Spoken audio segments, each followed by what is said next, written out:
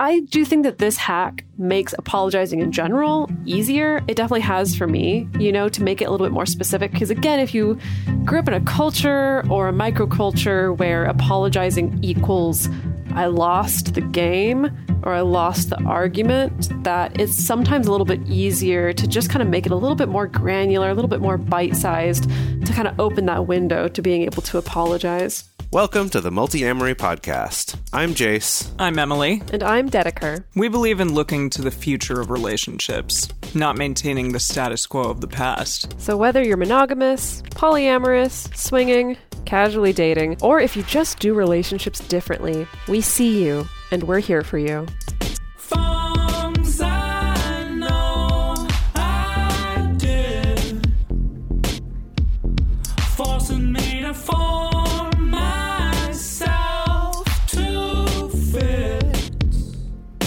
On this episode of the Multi-Amory Podcast, we're talking about apologizing. Specifically, we're going to be talking about both receiving apologies and giving apologies. Lately, we've noticed that tensions have been high, both in online communities and in people's personal lives, and sometimes being able to actually apologize like a good human being or accept an apology can really make a big difference in moving forward and reconnecting and maintaining our relationships. And so we want to take a episode to talk about this specifically. Unfortunately, Emily won't be joining us for this episode because we're recording this during the week of 4th of July, and she is, taking a well-earned vacation. So this is just Dedeker and me coming to you apologizing. We're apologizing for Emily not being here. How about that? We're so sorry. I'm sure she's sorry also. She probably is. We're just everybody's sorry for any inconvenience or burden that we've put on you. So speaking of, what are the ways that you feel like you personally have learned to be better at apologizing over the years? Boy, I mean, I'm not always great at it, but I do feel like I've become more aware in recent years of what a good apology is versus a bad one, specifically about making excuses of like an apology that's like, oh, I'm sorry, but here's why versus really apologizing. I feel like that's a big one that I've noticed. And I find that I notice that even more now if other people give that kind of like a qualified apology.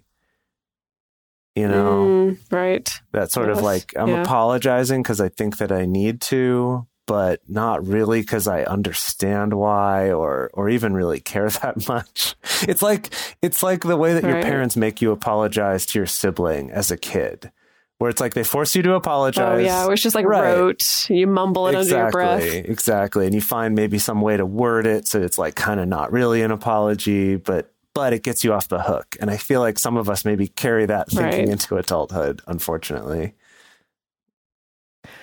Yeah, that just reminded me of, I had an ex once who apologized to me by saying, yeah, I'm sorry that I raised my voice. I did it because you made me really mad.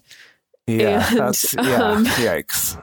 And that was the kind of apology where in the moment I was just like, yeah, it makes sense. I'm glad they're apologizing. And then it took me like years later to, it was one of those like wake up in the middle of the night moments, be like, wait, that wasn't an apology. That was messed up. Well, I love that image of you like bolting upright at 2 a.m, being like, wait a minute. Uh-huh. Yeah.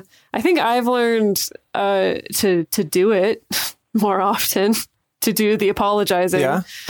More often. And I don't know. I've really been on such a journey of thinking about my family of origin and what communication patterns I saw and things like that. And realizing that when I was growing up, like the repair process or apologizing process, I very so rarely witnessed it.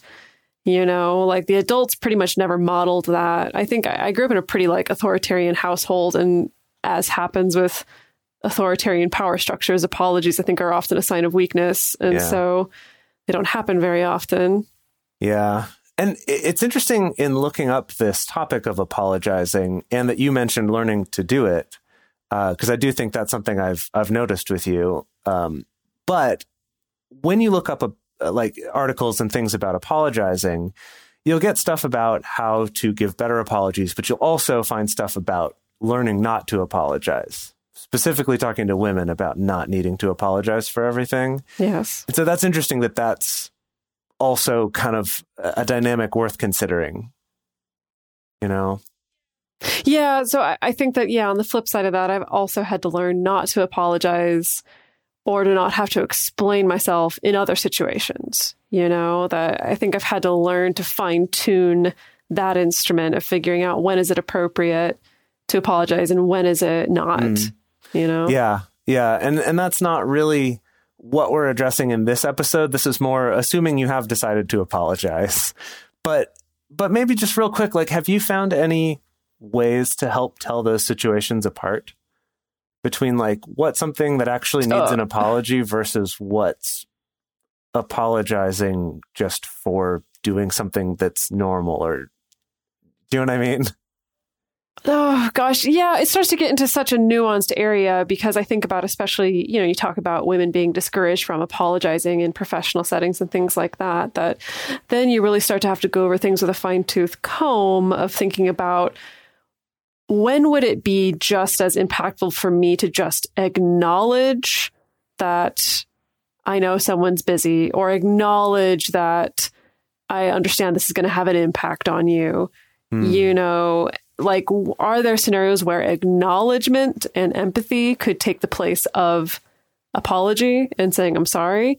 And again, I'm not saying this is a hack to make sure that you never have to apologize to anyone, but I'm thinking about more for the person whose knee-jerk reaction is always be like, oh my gosh, I'm so sorry. Oh, I'm so sorry to ask this of you. Oh, I'm so sorry to bother you right now. That I think that's been part of my journey as well, is like, can we replace it with still being polite and like maybe acknowledging the fact that there's an impact here, or acknowledging the fact the other person's a human being without needing to put yourself in that position of, oh, it's me and I'm bad and I'm saying sorry. Yeah, I think that's a great way to think about it as one example there.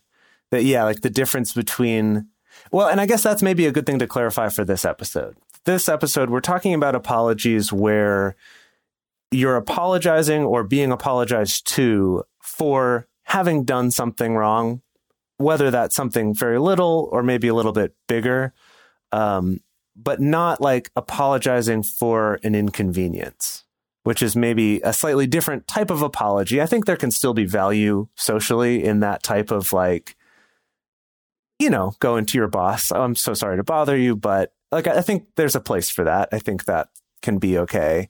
But this episode's more about, someone did raise their voice or ate the last piece of pizza that you were saving, or something more serious, potentially, even something as big as maybe cheating on a partner or something like that.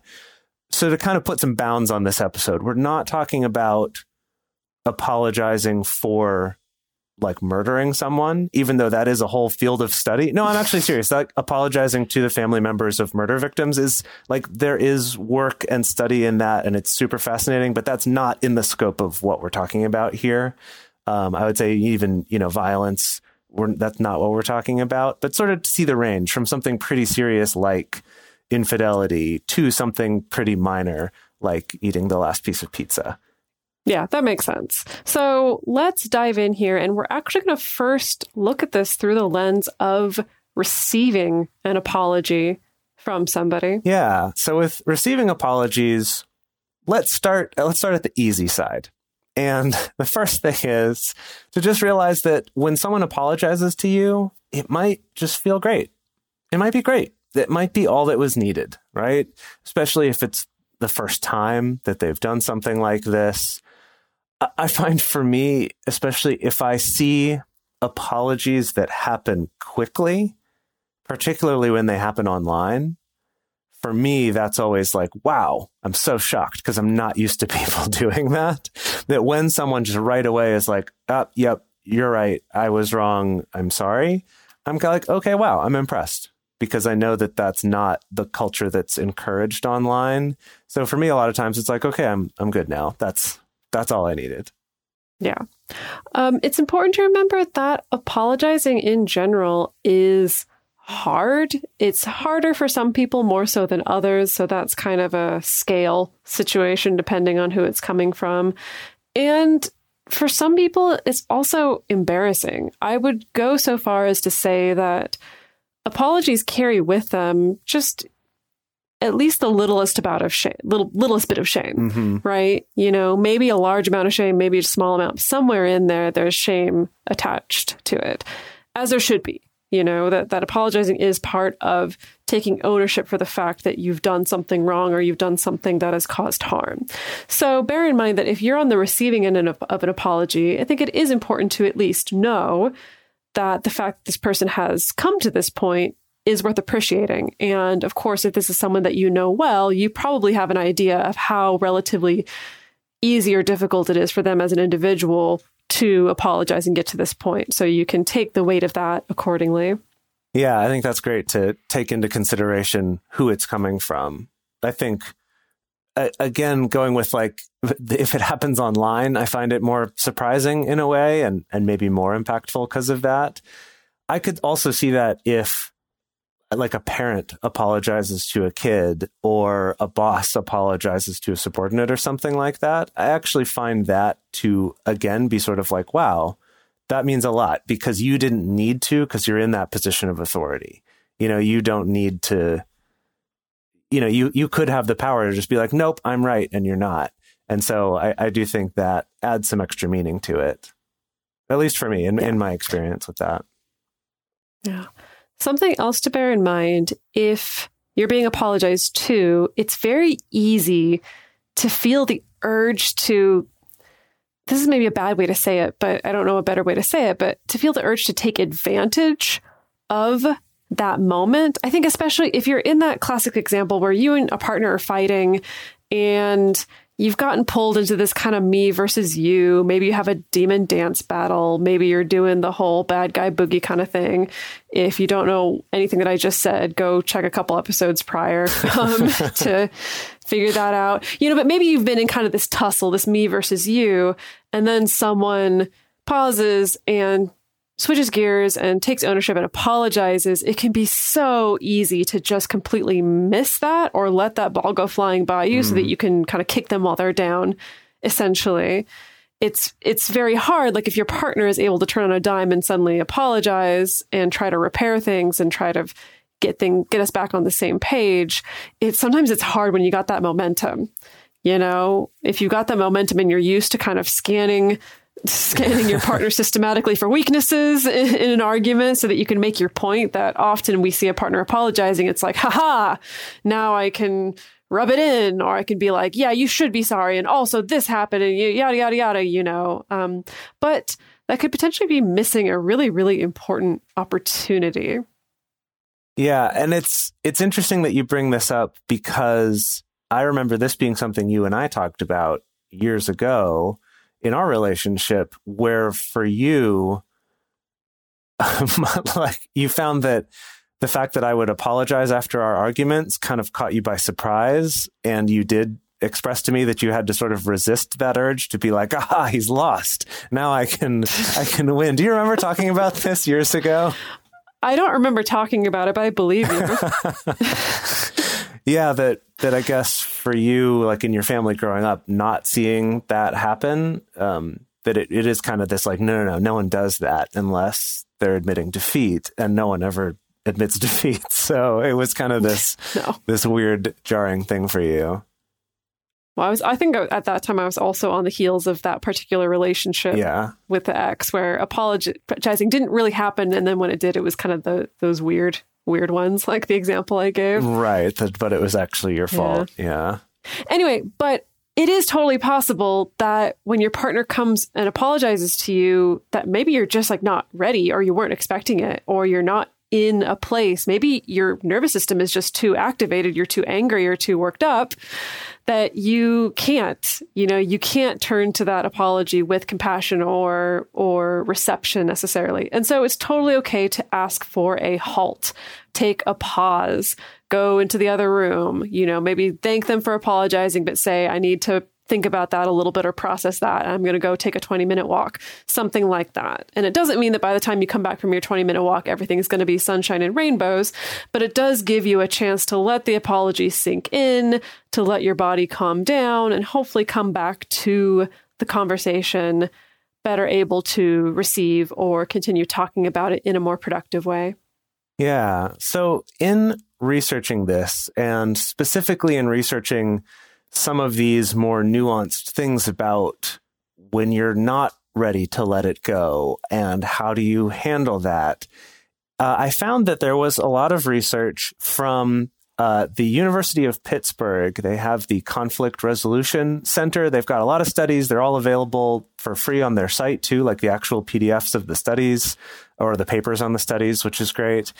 And so in preparing for this, I actually had a short conversation with Professor Karina Schumann, who is the one who leads the Conflict Resolution Center. So the main focus of my research is on how to get people to work out their problems, how to get people to step up and do what's good for the relationship and for the other person, to reach out, make a bridge rather than let it fall apart and let their self-protective and defensive motivations take over in conflict situations where it can be really hard to make amends, to forgive, to repair the relationship. So I found her studies to be really influential in putting this together. But I noticed in a lot of my research that there's not a lot out there about receiving apologies, like I mentioned before. So that was something specifically that I wanted to ask her about what she's observed from actually doing research on this.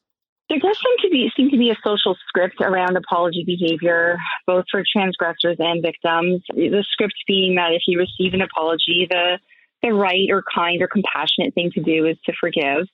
And so that might sort of add insult to injury for victims sometimes. They might feel pressure to forgive and accept the apology.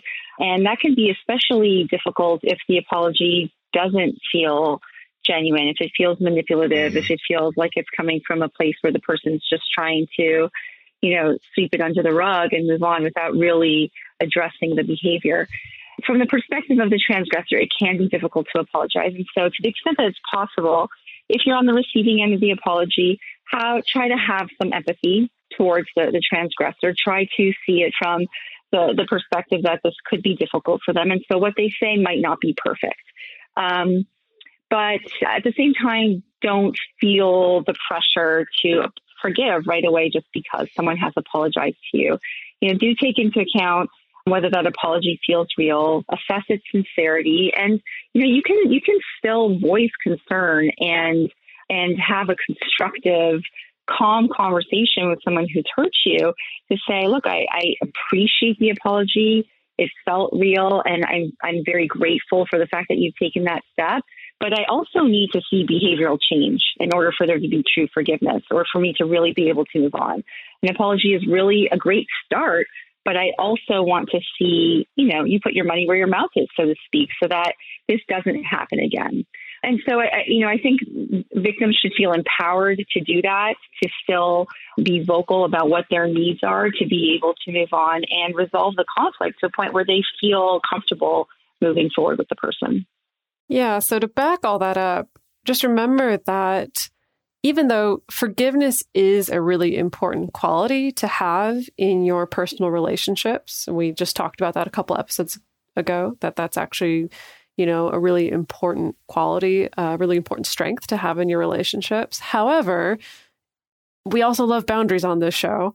And so that means that, if something really egregious did happen, you don't have to forgive even if somebody apologizes. It is a choice. I remember that this was something I really struggled with because I also was raised in the Christian church that puts such an emphasis on forgiveness as a value. And the narrative around it was kind of like, well, if someone apologizes or asks for forgiveness, you got to give it to him. That's the Christian thing to do.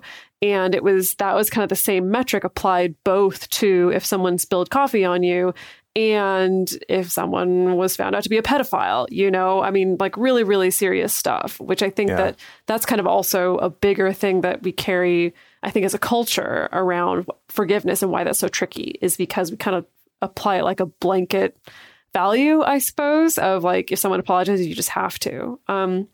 Something else to think about is that it's possible to accept somebody's apology, but that doesn't mean that you have to restore or maintain a relationship with them.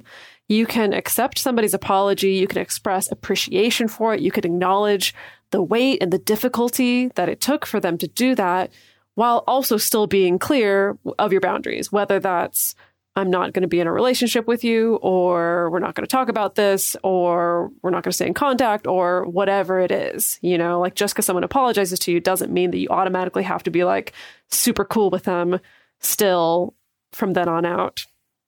When I was working on putting this episode together and was talking to Dedeker about it, her counterpoint was, what about when it's too late to apologize? Which, of course, then got that song stuck in my head. But then in thinking about it, I thought, you know, it's interesting because the song's not really about it being too late to apologize. It's about it being too late to fix that relationship or maintain that relationship. And I think that's also something worth thinking about, too, is the motivation of this apology just to get what you want? So, like, you know, just for that person to get what they want or to stay in this relationship with you? Because if so, then yeah, maybe it could be too late to apologize. But sorry, that's going to make me giggle every time. Yeah. But if it is really just like, no, I need to apologize just because that's the right thing to do, and I do want to acknowledge this, then I think that's also worth taking into account, but it still doesn't mean that they get to repair that relationship just because they apologized. And I think another good example of this happens like in a friend group or a peer group, or maybe with coworkers, is that you could still establish some boundaries for yourself that work within that social context. So it's not like one or the other of us has to leave this friend group. We could stay civil and stay friendly with each other, but maybe I have a boundary around, I'm not going to make any plans with you because I do appreciate your apology, but I can't trust you, at least right now. And that's also something to keep in mind, is that maybe you just need time, even if that time is several years. Like, it's still possible that it's like, you know, I just need time. And once I see evidence, like real proof that this behavior has changed, then maybe I'll feel safer. But for now, I appreciate your apology and I hope you follow through on it. But that doesn't mean we're going to go back to how things were before. Right. And as always, beware of apologetic repeat offenders, I guess is what I'd want to call this. You know, ultimately, remember, you're the only person who can protect yourself at the end of the day. And no matter how much you love someone, if there's a repeated pattern of them doing something really harmful to you and then apologizing, but then there's no change and it's just the same back and forth pattern, that's probably not going to change by itself. And it's probably not going to just change with a simple apology, especially if that's what keeps happening over and over and over again. Often, apologies are a fundamental part of the abuse cycle, you know? And so it's important for you to evaluate, you know, what are the things that I actually need to see from this person? Kind of like Dr. Schumann talked about, like, what are the things I actually need to see from this person behaviorally? What change do I need to see so that I can actually accept an apology and trust in it and offer forgiveness? And if you're not seeing those things, then maybe it's time to get on out of there, partner. Yeah. And I think there can be a lot of power there too in, I accept the apology and I appreciate it, but it also doesn't fix it. And kind of that, you know, you can still have your boundary, you can still leave, you can still do things to protect yourself from someone that you don't trust while still appreciating the apology. If you do, that is. And maybe you don't. That's, you know, that's something we address too. Maybe you just don't. Maybe it doesn't feel real. Maybe it doesn't feel sincere. Okay, so now before we wrap up this section on receiving apologies and move on to giving them, there's a couple more considerations here that don't always apply, but a lot of times in relationships, whether that's romantic or with friends, there's often two sides to something, right? It's like maybe they did something that irritated you, and then maybe your reaction was possibly an overreaction. Or even if it wasn't an overreaction, it maybe still was rude or it was hurtful too. And then it escalates. And, you know, for people who've been in relationships with each other for a while, we're real good at doing that. We're real good at, subtly pushing the buttons and just it escalates. And so when someone in that situation, if your partner does take the initiative to be the one to apologize first, this can also be your chance to really think about, okay, yes, let's bring this down now. Let's de-escalate this. Let's talk about it. And maybe there's some apologizing that you could do as well. Yeah. And remember that the Gottmans have done research on this, that even if you can only bring yourself to apologize for a small part of the situation, that's still better than nothing at all.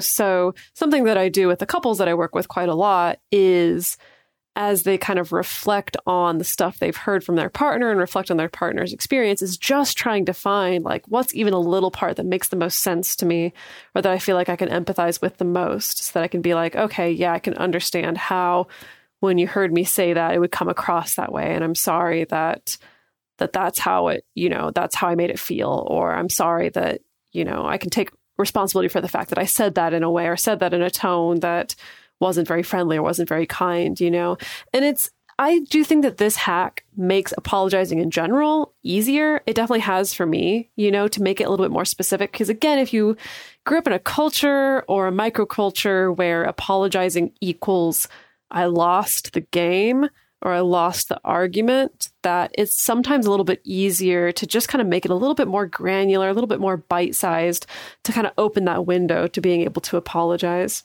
Yeah. And that's a great segue into the second half of our episode, which is about how do we give these apologies? What makes a good apology? But before we get to that, we want to take a quick moment to talk about how you can support this show, keep this going, and allow us to keep finding research and offering that to people as a free podcast. Hello, it is Ryan, and we could all use an extra bright spot in our day, couldn't we? Just to make up for things like sitting in traffic, doing the dishes, counting your steps, all the mundane stuff. That is why I'm such a big fan of Chumba Casino. Chumba Casino has all your favorite social casino-style games that you can play for free anytime, anywhere with daily bonuses. That should brighten your day a little. Actually, a lot. So sign up now at ChumbaCasino.com. That's ChumbaCasino.com. No purchase necessary. VGW Group. Void where prohibited by law. See terms and conditions. 18+. For a long time now, we've been fans of AdamandEve.com for getting sex toys or lingerie or accessories, things like that. It's just a fantastic resource with a huge selection. And now, not only do we have a fantastic offer, but we also have a promo code that will work on AdamMail.com and EvesToys.com, which are their sites specifically for LGBTQ audiences. And our code is fantastic. It's 50% off of almost any item in the store and free discreet shipping when you use our code MULTI. Yes, we love AdamandEve.com and have for years. They are our oldest and longest sponsor, and they just keep on giving great gifts to us and to our listeners. You can bring more pleasure and satisfaction into your bedroom by going to AdamandEve.com, AdamMail.com, or EvesToys.com and select any one item. It can be, an adventurous new toy or anything you desire, something fun, something sexy, whatever sounds good. So just enter offer code MULTI at checkout and you'll get 50% off almost any item plus free shipping. That's MULTI, M-U-L-T-I, at AdamandEve.com, AdamMail.com, or EvesToys.com.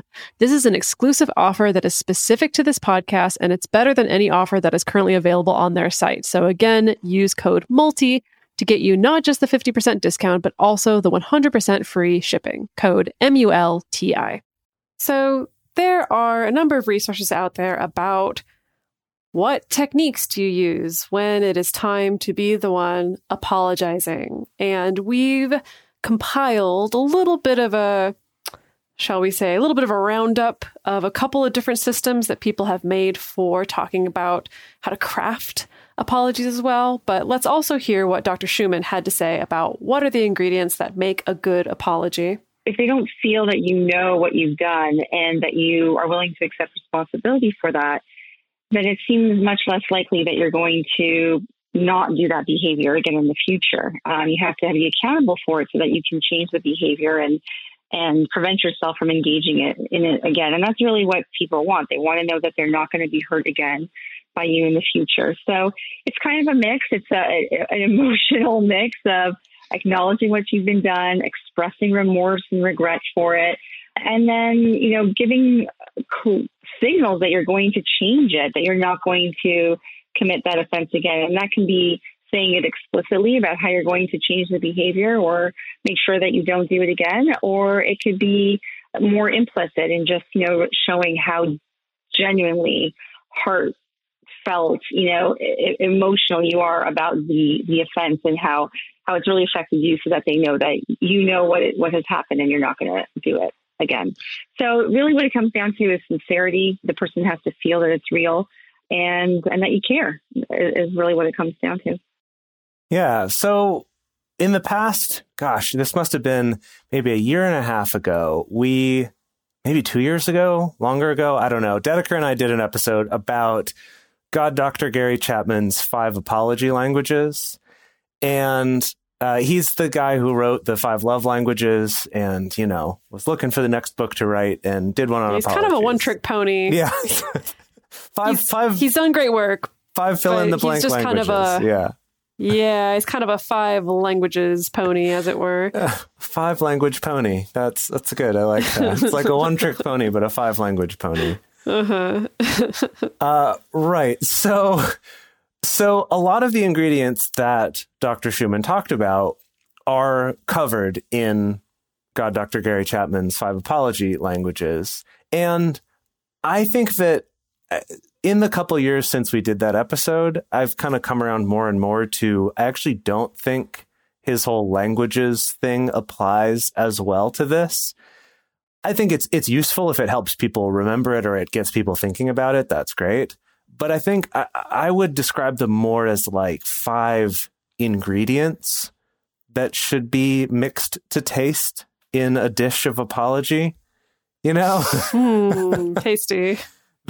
Yeah, I think that it is something where it's more about you should try to incorporate all of these things into it to have a really good apology and to spend the time working on yourself and thinking about it to where you can actually do these things and mean these things and not just be following a script. So I think it's a little bit different from the 5 love languages in that way. But with that said, let's quickly go through what the 5 are, and then we'll go on to another framework. So the first one is expressing regret. So this is saying, I'm truly sorry, or I wish I'd acted differently, or I shouldn't have done XYZ, of kind of expressing that it's not like, oh, I did this thing and I'm sorry you were hurt by it. It's like, no, I'm sorry that I did the thing. Yeah. The next one is to accept responsibility. So things like, I was wrong, or I know that my actions were responsible for this happening, or straight up saying, yeah, I made a mistake. Mm-hmm. Yeah. The third one is making restitution. So that is, what can I do to make it up to you? I'll compensate you if it's something monetary or something that can be replaced, or I'm going to do this in order to make it right again. And offering those things, I think there's maybe value in asking, what can I do to make this right? But also coming in with an offer of, would it help if I did this? Like, could I do this? I know that won't totally make it up to you, but I would like to. Yes.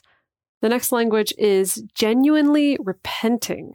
That's saying things like, I'm going to do things differently in the future, or I know that I need to change this behavior and I want to, or these are the steps I'm going to take in order to change myself. This one is interesting because the repenting seems to reflect back on the things that you recognize about yourself that you want to be different. Yeah. Yeah. And I think that, like in what Dr. Schumann said, where it's that we want to be sure that we show signs and make it believable that we're going to change and that they don't have to worry about us doing this thing again, that in the 5 apology languages, that's framed as repenting, which I guess has an aspect of like, then you're also not going to do the thing again. But it does seem like from his examples, it's kind of more focused on how do you ensure you're not going to do this thing again? How do you make that clear to the person? And then the last one, And this one's interesting because it's not really covered in any other sort of frameworks, and it's not really talked about in other places about apologizing that I found, at least. This one seems somewhat specific to his framework, and that is requesting forgiveness. So that's also including, will you forgive me? Or I hope you can find it in your heart to forgive me. Or I value our relationship. I know I've hurt you and I hope you will forgive me. It's interesting because, like we talked about before with receiving apologies, that can be used to put pressure on someone to feel like they have to forgive you, especially because of all the weight that we put on that word, which is why I actually just don't like that word at all. I don't think it's a very useful word. I wish we had a better word now. Well, I almost wonder if it's something like we've talked about before with jealousy, where it's not like we need a better word, but it's more like we're using this one word that has too broad a meaning, and maybe it'd be better if we just tried to be more specific. I don't know, something to think about with that. But in Dr. Gary Chapman's research, he found that for some people, having someone ask for forgiveness was really important to them in hearing an apology. So I think that's interesting to at least consider that and realize that maybe for some people that is important to have asked of them.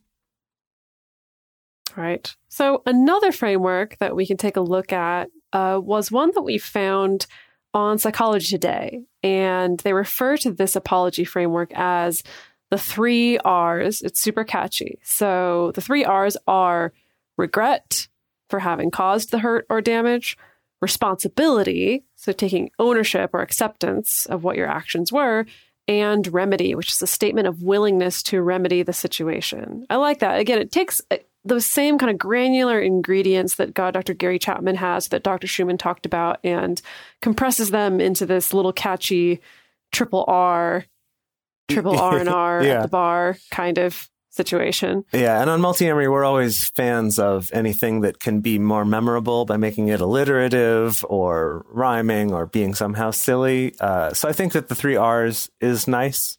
So regret, responsibility, and remedy.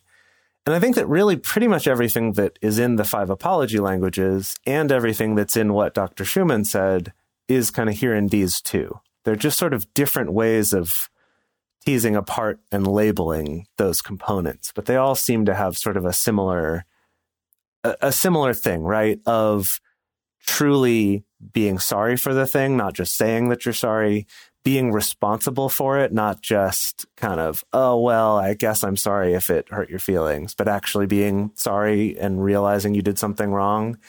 And then that very important step of making sure it's not going to happen again, right? Of remedy or repenting. Oh, also an R. I guess you could swap out repenting for remedy if you really want to sort of combine I don't think we need to sprinkle in more religious vocabulary. You're right. That's true. So in the section on responsibility, which both systems mention, something specific to this that came up in some of the articles I found was about actually naming the thing you did. So not just, hey, I'm sorry, I know your feelings were hurt. Again, sort of putting it in this sort of passive, like this just sort of happened.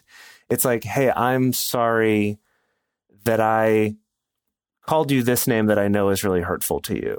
Or I'm sorry that I did this thing without thinking, and I know that was really hurtful to you and I shouldn't have done that thing. That it's like naming the specific thing and then also taking that ownership of I did the thing that hurt you instead of just the sorry if I hurt you.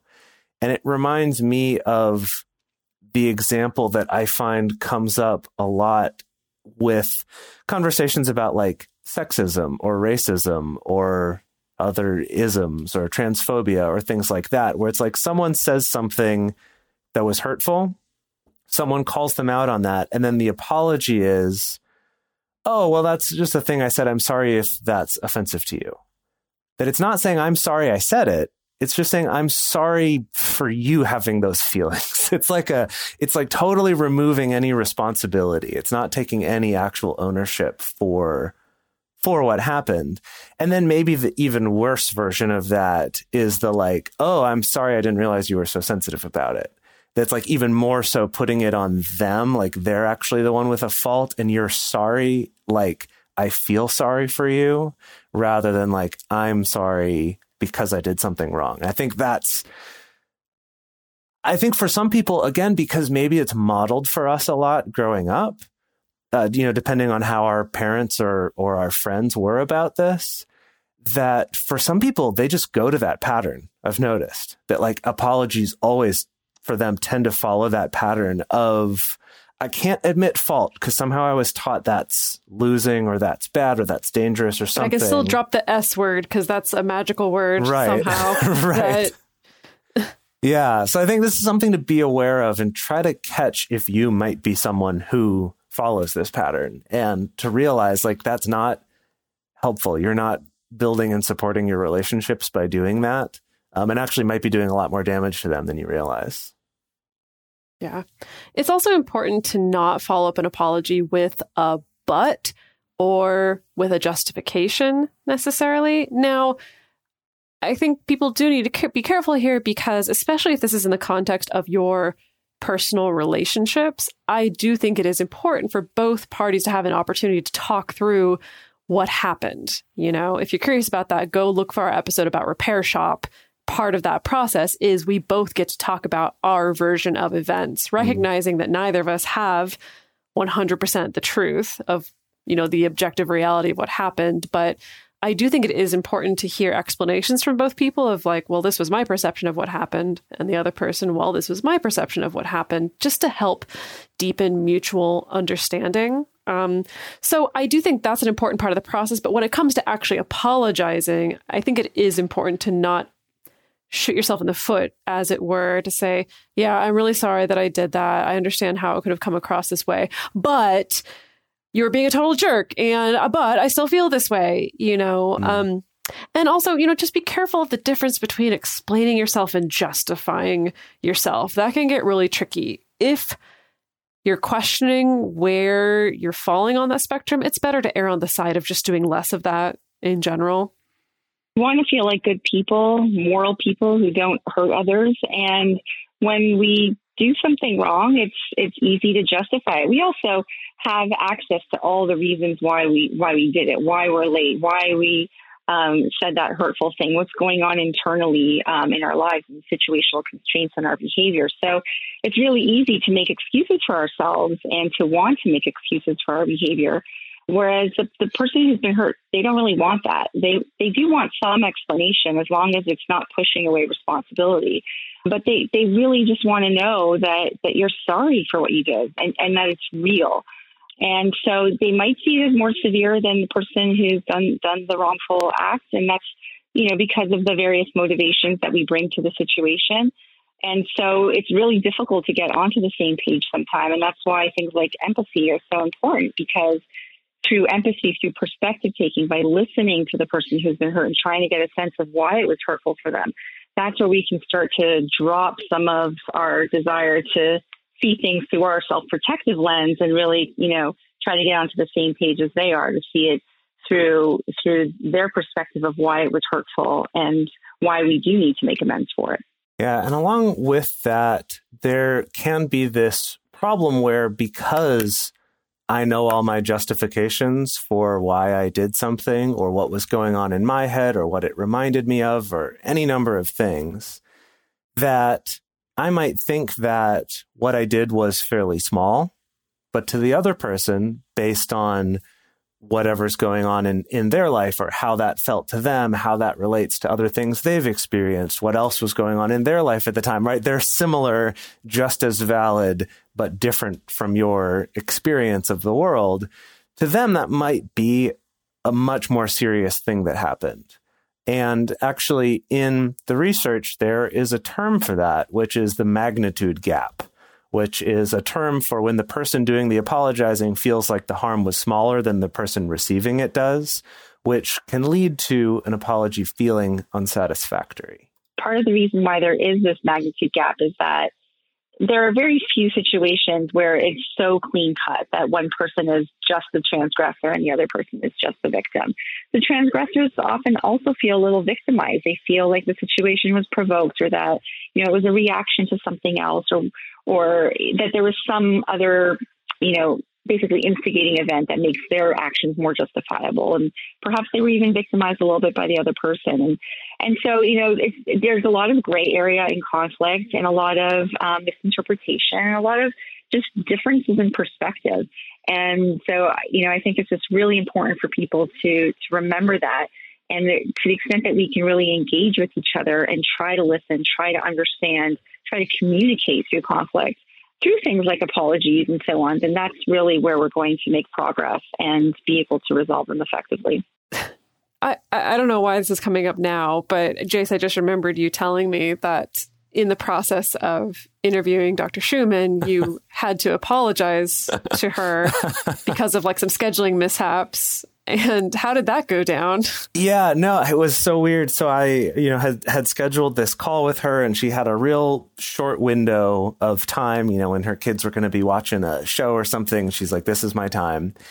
And I ended up on a work call that went long. And when I got off of that, realized, oh my gosh, I'm late for this thing. And I wrote her an email and found myself suddenly going, oh God, I'm apologizing to an expert on apologies. Like, she's going to see through everything I say. Like, what? How do I don't know what to do. And so I just kind of like panicked. And I mean, I did apologize, and I tried not to go overboard in apologizing. I tried not to do too elaborate of an apology, but it was this weird, I suddenly got super in my head about how do you apologize to someone who researches this? However, wow. I did later try to comfort myself. I still feel bad about it, but I did try to comfort myself a little bit in realizing that she works at the conflict resolution lab.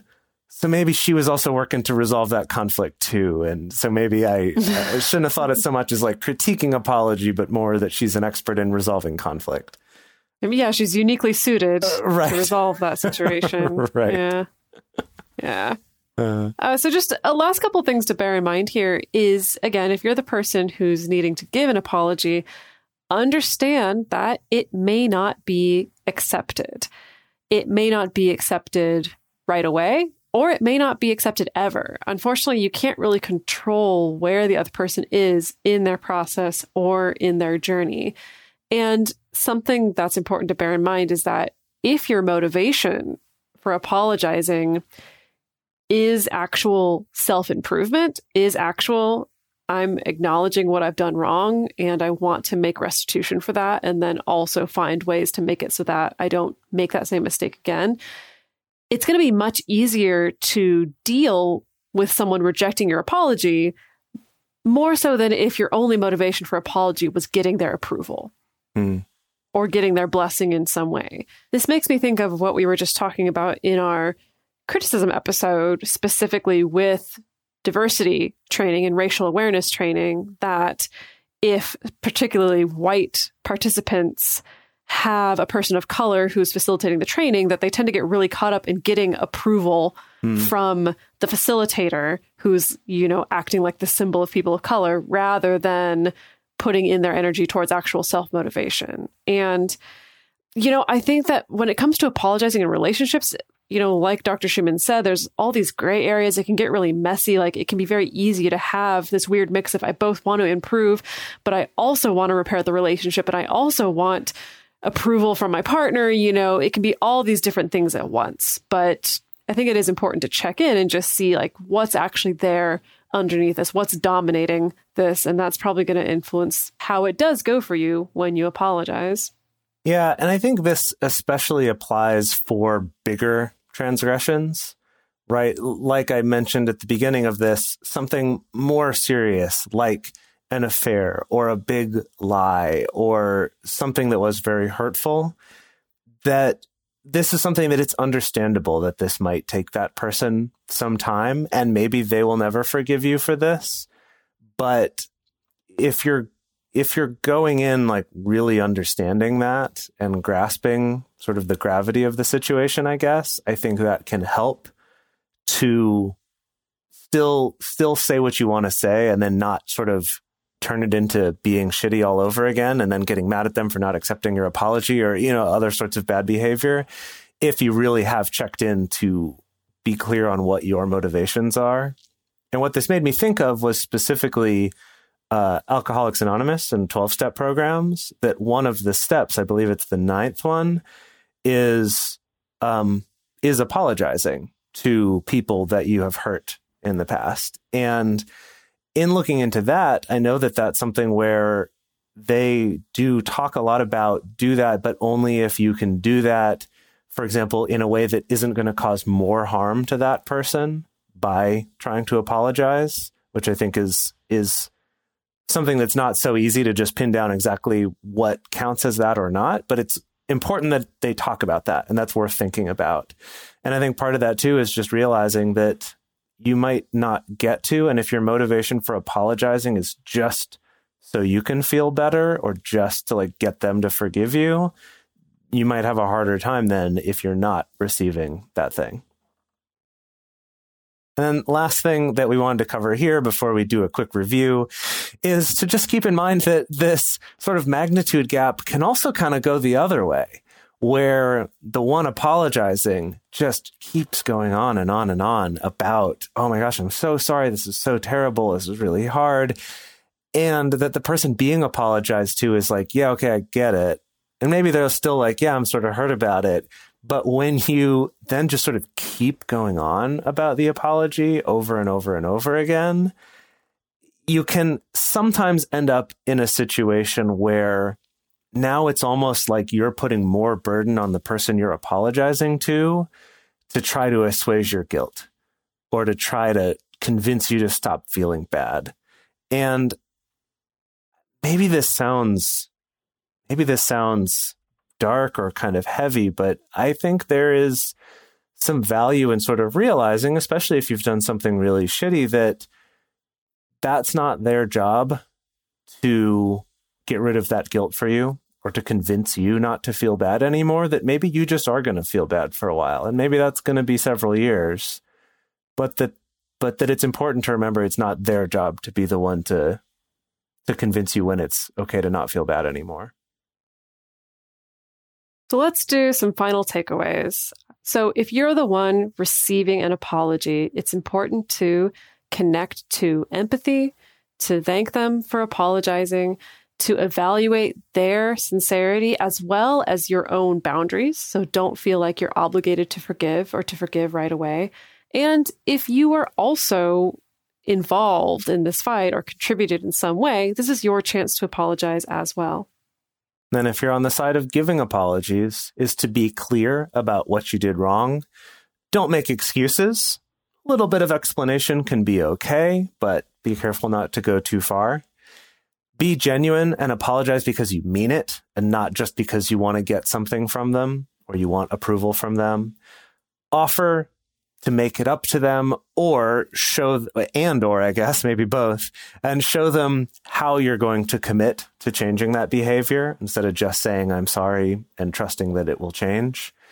And then to understand that they don't have to accept your apology, at least not right now. Maybe they need some time. Maybe that time is an hour or maybe it's 10 years, whatever that is. Just realize that they don't have to accept your apology and you shouldn't force them to do that. All right. So I hope this was helpful. I know that right now, I think that apologies could go a long way, really in all of our lives, but being able to do that, being able to own up to our parts in conflicts and arguments and things like that can be really powerful. In our bonus episode, which is for patrons, we're going to be talking a little bit more about how apology dynamics change when the transgression is more serious, or if the apology is in more of a public forum rather than just one-to-one. So we're going to be talking about that and listening a little bit more about what Dr. Schumann had to say about that in our bonus episode. We would love to hear from you. Was there anything in this that blew your mind? Are you an absolute whiz at apologizing? What is it that made you have to learn to be so good at apologizing, if that's the case? Whatever it is, we would love to hear your comments. Maybe there's something you feel like we left out. We would love for you to share that. And the best place to share your thoughts with other listeners is on this episode's discussion thread in our private Facebook group or Discord chat. You can get access to these groups and join our exclusive community by going to patreon.com/multiamory. In addition, you can share publicly on Twitter, Facebook, or Instagram. You can also email us at info@multiamory.com. Multiamory is created and produced by Jace Lindgren, Dedeker Winston, and Emily Matlack. Our episodes are edited by Mauricio Balvanera. Our social media wizard is Will McMillan. Our production assistants are Rachel Shenowork and Carson Collins. Our theme song is Forms I Know I Did by Josh and Anand from the Fractal Cave EP. The full transcript is available on this episode's page on multiamory.com. Okay, round 2. Name something that's not boring. A laundry? Ooh, a book club. Computer solitaire, huh? Ah, sorry, we were looking for Chumba Casino. That's right. ChumbaCasino.com has over 100 casino-style games. Join today and play for free for your chance to redeem some serious prizes. ChumbaCasino.com. No purchase necessary. Void where prohibited by law. 18+ terms and conditions apply. See website for details.